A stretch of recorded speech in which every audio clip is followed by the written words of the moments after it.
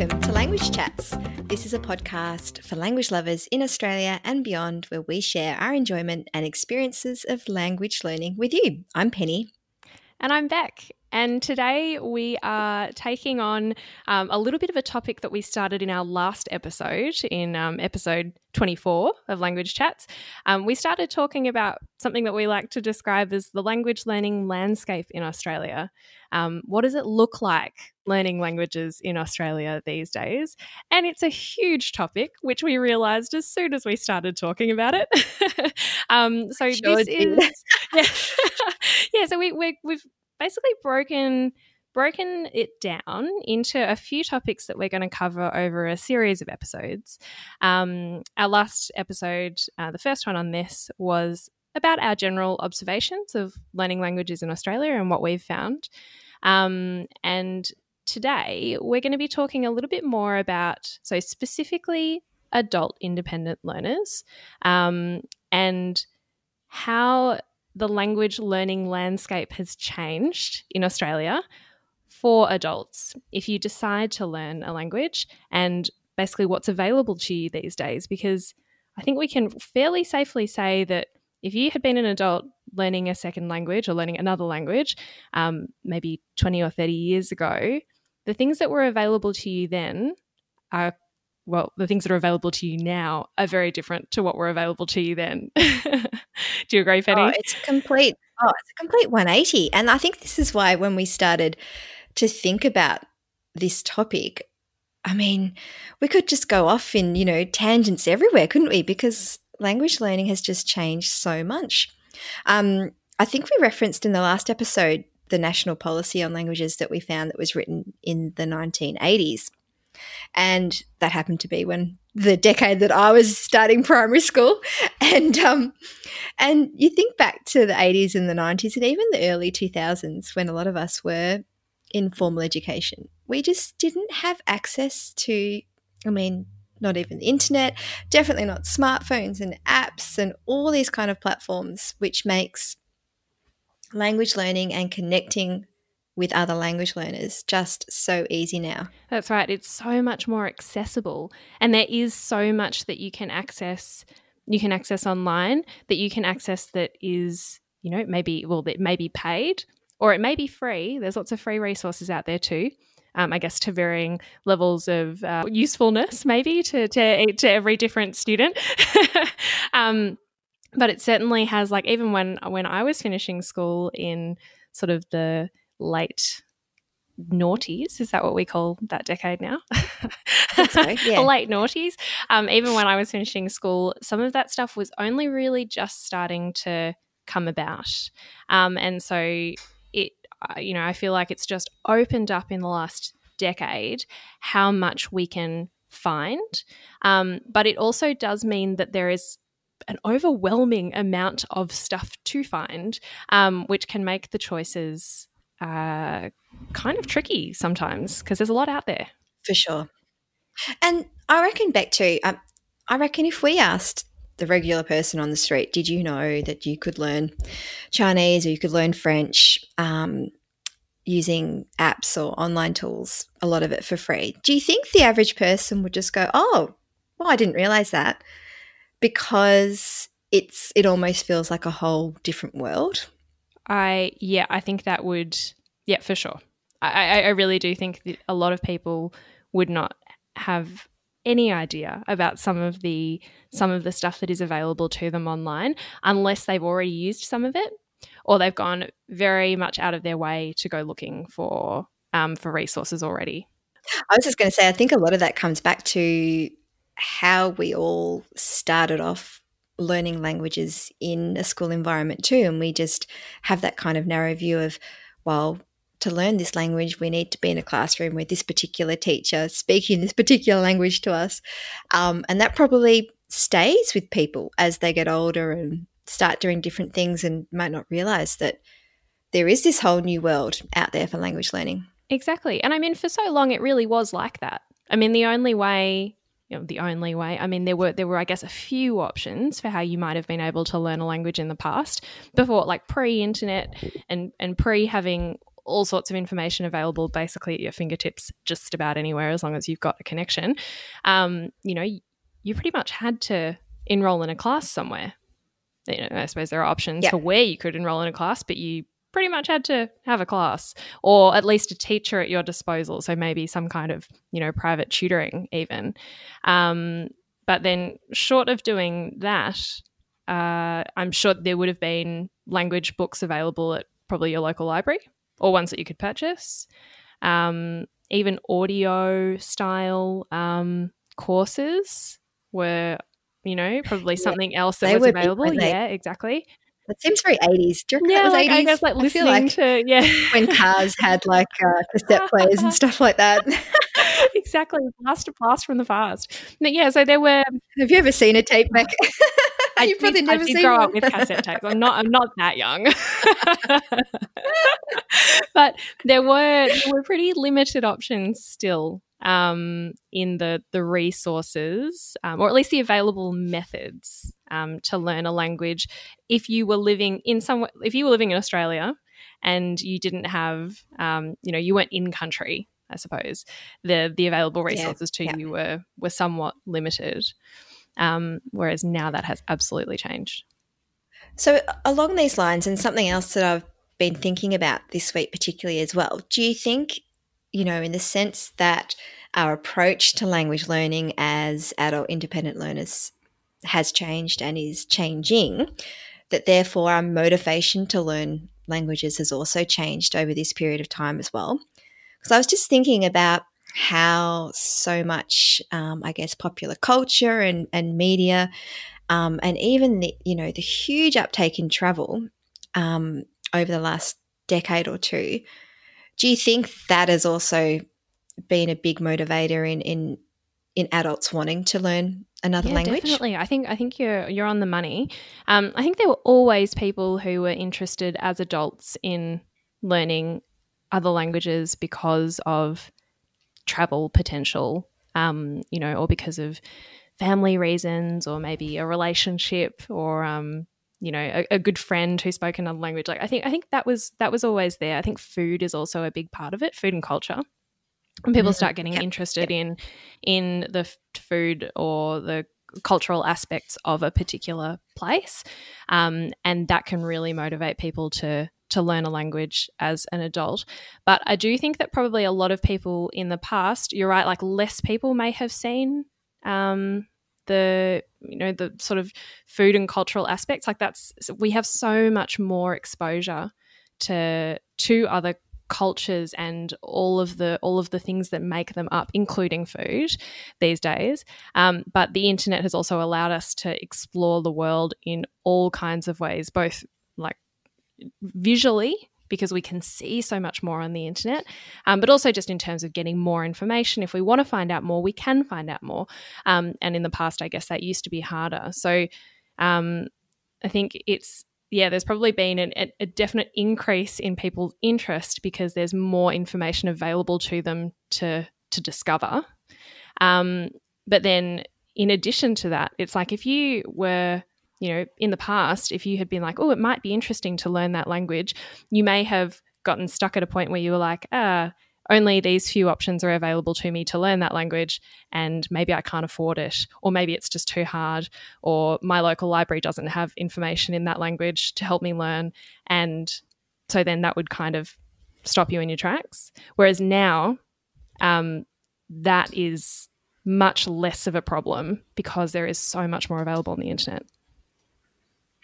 Yeah, for sure. And just as you were talking, it made me think about, I guess, language learners more recently as well, who are drawn to or want to or need to, for a reason, learn perhaps a lesser studied language or a lesser spoken language. And now, having all these tools at their fingertips to learn a language which, 20, 30 years might not even have been considered as a mainstream language to teach. Which I think, is definitely a positive for language learners and language speakers of those languages. Yeah, so I'm just thinking, something, for instance, me learning Vietnamese or people learning Thai or some of the European languages that are, I was going to say Portuguese, but I mean, that's not such a great example because it's spoken by so many people in the world. But even then, it's not a language that we teach in schools. Yes. So perhaps it does fit into that category. Russian, for example. So, yeah, maybe like 3 cheers for languages who are slightly off the top 5 list of, French, German, Italian, Chinese, Japanese, and Indonesian, something like that anyway. Yeah, 100%. I think if you, like, for any minority languages as well that have in the past certainly not been able to share as much information, now that has changed entirely, and can really encourage sometimes people, especially people with like maybe a heritage background in a minority language, to be able to learn, because there are some resources, maybe not heaps and heaps and heaps of resources, but there are still some available online.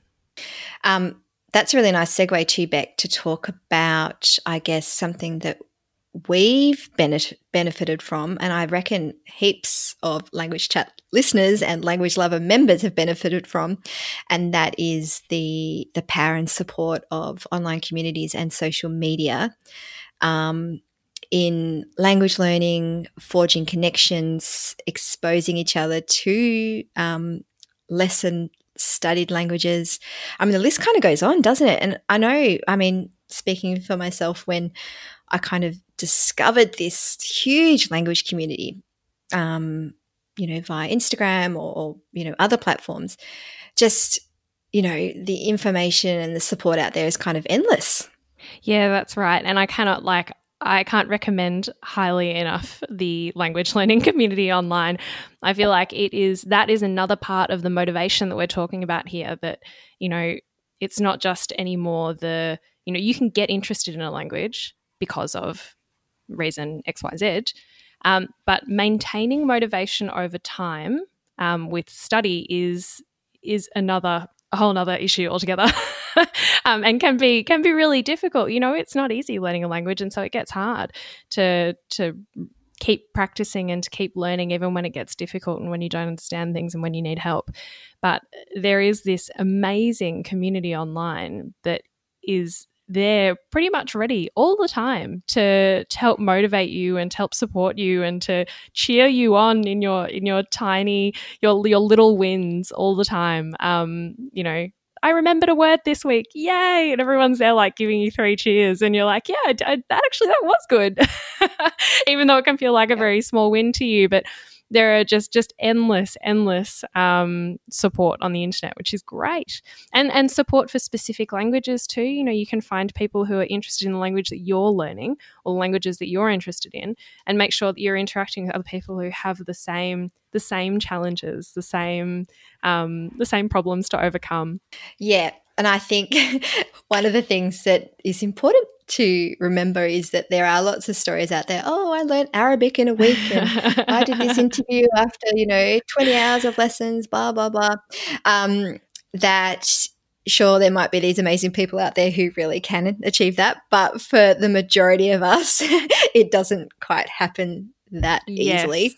And I think it's really nice for people to be honest about, A, how much work they put in to getting to a certain level, and B, the mistakes that they still make or that they are making, or C, one of my favorites, is when you completely fall off the wagon for whatever reason.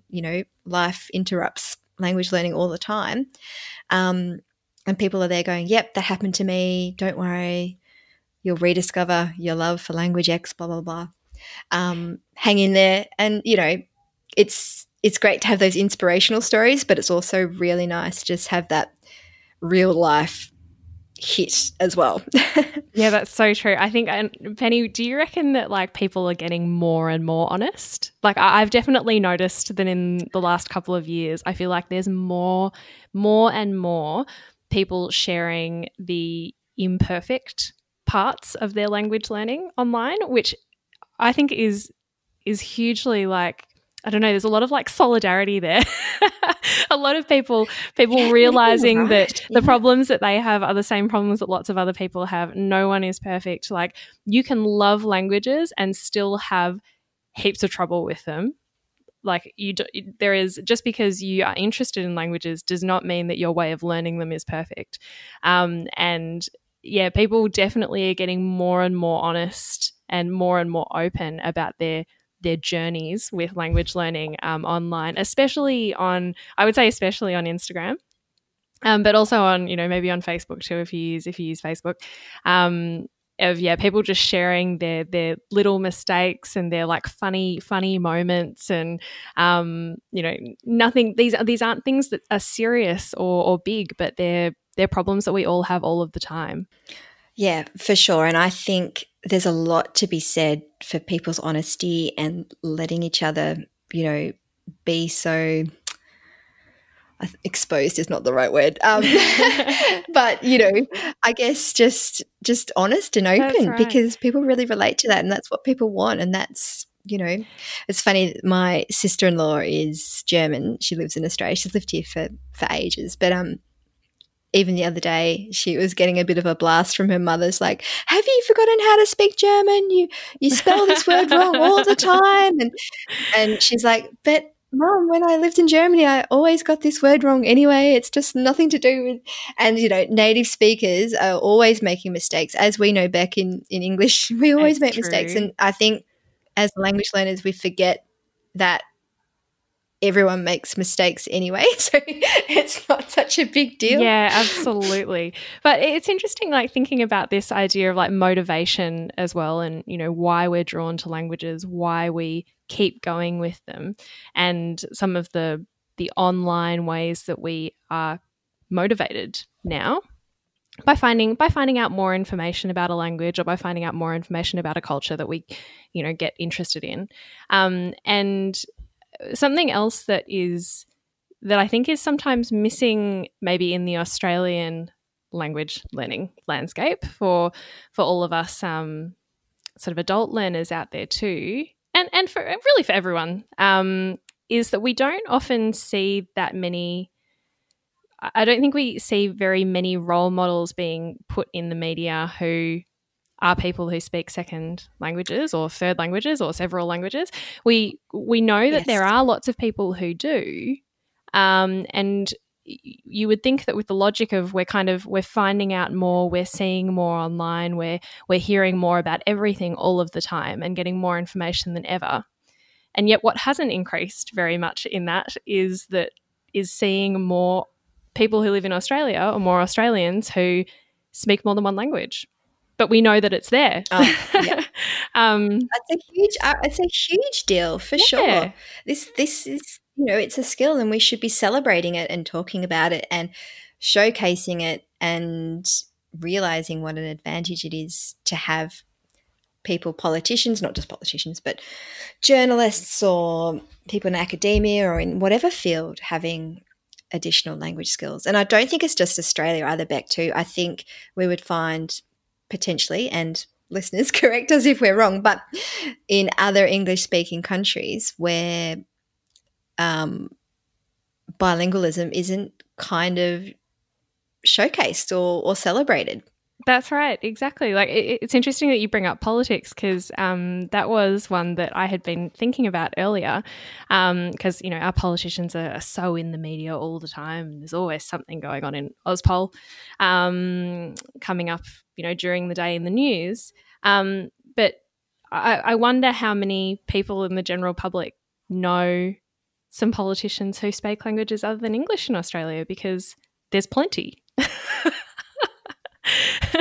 I think people would be hard pushed to name one, perhaps except for our former Prime Minister, Kevin Rudd. He was quite public in the way that he used his Mandarin Chinese skills. Yes. Do you remember? He was Prime Minister about 10, 12 years ago. Longer, maybe. So, and he had fantastic Chinese speaking skills, which he used to his benefit. Yeah. Yeah, but it did do quite a good I guess PR job for having a second language, because people did think it was impressive at the time. They really did. And I'm sure that in some ways Like, I would love to know of somebody who actually started learning Mandarin Chinese or started learning a second language because they thought that was impressive. That, I mean, I know that because they thought K. Rudd was cool. They thought K. Rudd was cool. I know that at the time, like, it was the kind of topic that would come up in conversation as almost a matter of pride. You know, they weren't just impressed, they were proud of the fact that there was an Australian Prime Minister who could speak a language other than English and who could do it well, to interact with another international partner. He certainly had some cult following in China. I remember I was there a few years after his prime ministership had finished, and people still asked me about him and talked about him and showed me videos about him with him speaking Chinese, and it's like, yay! Yeah. So yeah, definitely an element of pride. But so interesting how that can be. Yeah, that can be such an almost celebrity type status. I mean, of course, the Prime Minister of Australia is going to be well known, but to have a skill like that everybody does know about. I mean, it's seen as an intellectually good skill, but also a useful one. And I did a little bit of research because I wanted to find out who are some of the other Australian politicians who we see in the media all the time who speak a second language, and we may or may not know that they do speak another language. And yeah, there are certainly quite a few. So lately we've been seeing Gladys Berejiklian. I'm sure I'm not pronouncing that correctly, but Gladys Berejiklian on the TV a lot. She is the current Premier of New South Wales, and she is of Armenian background and speaks Armenian. And in fact, she didn't speak any English at all until she was 5 years old. Matthias Cormann, he's also somebody who's in the media quite a bit, actually grew up in Belgium, and English is his fourth language after German, French and Flemish. Who else have we got? Tanya Plibersek, her second language is Slovenian or Slovene, because her family's Slovenian. And, well, politician until recently, but Richard Di Natale speaks fluent Italian because his family's Italian. He was recently, until very recently, the leader of the Greens. So there's just a few examples there, but these are Australian politicians who are very much in the media a lot, and I'm sure there are plenty of you out there who didn't know that those people spoke a second language. For sure. And I reckon there must be an element of fear or not wanting to put that on your resume or on Wikipedia for fear that someone will trip you up or test you, say, oh, yeah, Penny Wilson, she can speak Chinese, blah, blah, blah. I'd be like, oh, no, I couldn't put that because someone will stop me and I'll be all so tongue-tied and I won't be able to get a word out. I just wonder if that goes through the mind of high-profile people. Well, it's funny that I would not have thought about that at all. But actually, you make a good point. Maybe you could be concerned about someone trying to test you. And tripping you up on purpose and saying, you can't speak Greek, you don't know what you're talking about, blah, blah, blah. Anyway, it'd be interesting to ask maybe politicians who do have second languages who don't publicise the fact that they can speak another language, whether they do that on purpose or whether it's just something they've completely overlooked by accident. Yeah, true. Well, Ozpol, come out here and tell us. We want to know what other languages you speak, or if you've ever studied another language. Like, that's the thing. I mean, I don't think speaking a language that's a whole discussion topic in itself. And Richard Simcott actually really recently did a talk at the Polyglot Gathering online about that idea of when can you say that you speak a language, and so I think it can be contentious. People have all kinds of different thoughts on what it means to be able to speak and to be able to say that you speak a language. But, even having studied another language is something to be proud of. So, yeah, Australian, yeah. It doesn't have to just be politicians. If you are somebody out there who has a profile and you're out there in the media and you see people, tell us. Let us know what other languages you speak or what other languages you've studied and why you liked them. We'd love to hear it. Yeah, for sure. And if you know of people that are in a profile position who do talk about their other language skills, I know Adam Liao, who I think is amazing, Yes. who is a chef.